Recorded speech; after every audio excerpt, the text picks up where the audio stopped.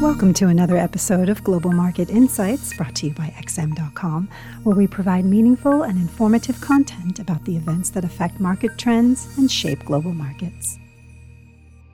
Hello and welcome to the Weekly Outlook at XM.com. I'm Maria Pachurdes, and joining me is Senior Investment Analyst Rafi Boyadjian. We'll be reviewing the week ahead. So Rafi, let's begin with the Reserve Bank of Australia.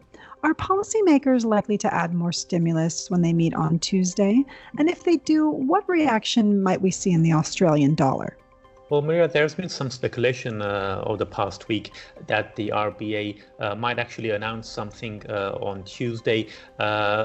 We did have that surprise speech by Deputy Governor Guy Debelle recently, where he surprised markets by hinting at possible further monetary easing at some point in the near future. Up until his remarks, markets had pretty much ruled out the prospect of further RBA easing this year. And so his remarks really did send bond yields, short-dated bond yields, much lower. Although looking at interest rate futures, they're not actually, investors aren't fully convinced that we're going to get a rate cut as early as the October meeting. And another reason why October might actually not be the date for the RBA's next move is because we're also going to have the government budget by the Australian government on Tuesday as well. So it's unlikely they will want to make such an announcement the same day as the budget. And also the fact that they're probably going to want to see what's going to be in the budget, whether or not it's going to include any new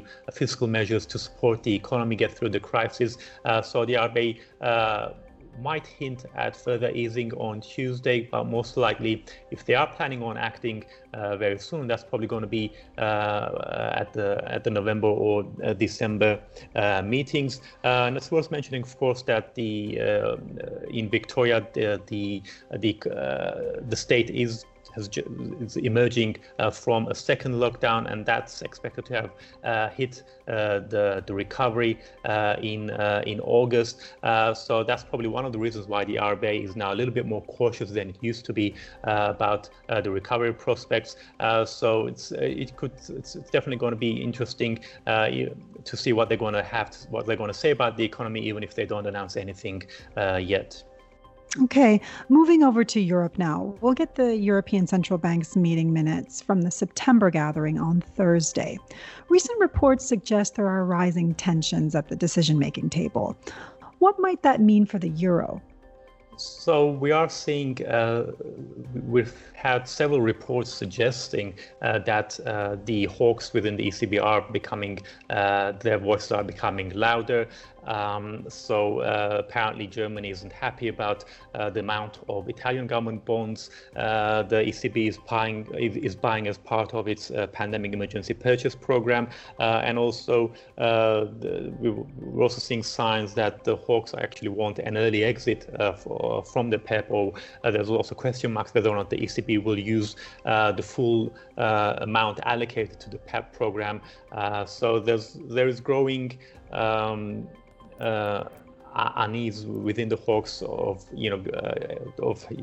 that huge stimulus that they announced regarding the pandemic emergency program.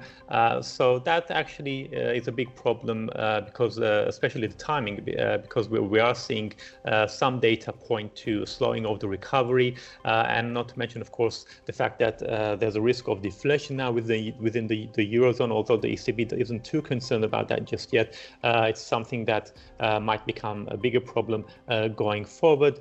So if we see from the minutes that those reports of a split are actually true, then that could possibly be negative for the euro, because obviously if there's not going to be any additional support for the economy, then that would also be bad for the euro. But if it's more of a case of they are considering more stimulus, but maybe not just yet, more of a case of stimulus coming later rather than sooner, that could possibly be positive for the single currency. Right. Turning to the UK, there are fears the recovery could falter now that a third of the population is under some form of regional lockdown. We'll get the monthly print on GDP on Friday. Could the data add to worries about the recovery? So although we're seeing tighter restrictions in the UK, and that's bound to impact growth, that probably didn't have a huge impact back in August when the economy was boosted from that government scheme which encouraged people to go out to eat. So the August data will probably be quite strong, and we may even see it giving the pound a little bit of a lift, although we do have increased Brexit tensions lately. Currently, negotiators are in their final round before the October 15 deadline, and there's still no significant progress there. On top of that, the EU has said it's going to take legal action against the UK government for going ahead with that internal market bill, which allows the UK to breach the withdrawal agreement. So although we had seen a little bit of a positivity regarding the Brexit talks, now we've got some increased uncertainty there. And we do know now, though, that Boris Johnson will hold a call with EU Commission President to try and kickstart those talks. But of course, the way it's looking at the moment, the talks will end up going into the 11th hour. So until then, we may yet get a few big negative headlines, and so that could potentially catapult the pound of the coming week. And finally, over in the U.S., we'll get the minutes of the September 15th to 16th meeting on Wednesday. Do you think we'll get any fresh clues about the Fed's next move, even though we've already heard from most policymakers since the last meeting? Yeah, so we've definitely heard quite a lot from the Fed lately. We've heard from most committee members over the past couple of weeks, including Fed Chief Jerome Powell. He of course had that 3-day testimony before Congress.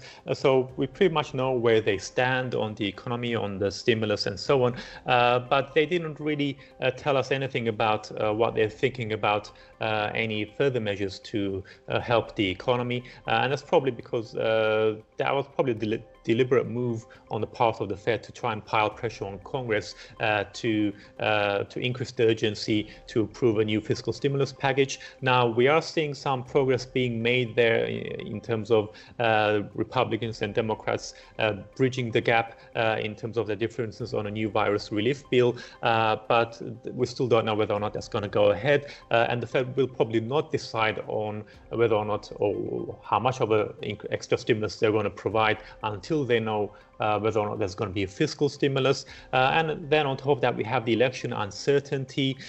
So we might get some new clues from the Fed's minutes, potentially, in terms of some hints as to what they're thinking about the next policy response. But on the whole, the dollar will probably stay on the front foot, benefiting from safe haven demand generated by all of that uncertainty. Rafi, thanks so much. And thanks for joining us at XM.com. Thank you for listening to another episode of Global Market Insights brought to you by XM.com. For more in-depth technical and fundamental analysis, be sure to visit www.xm.com/research.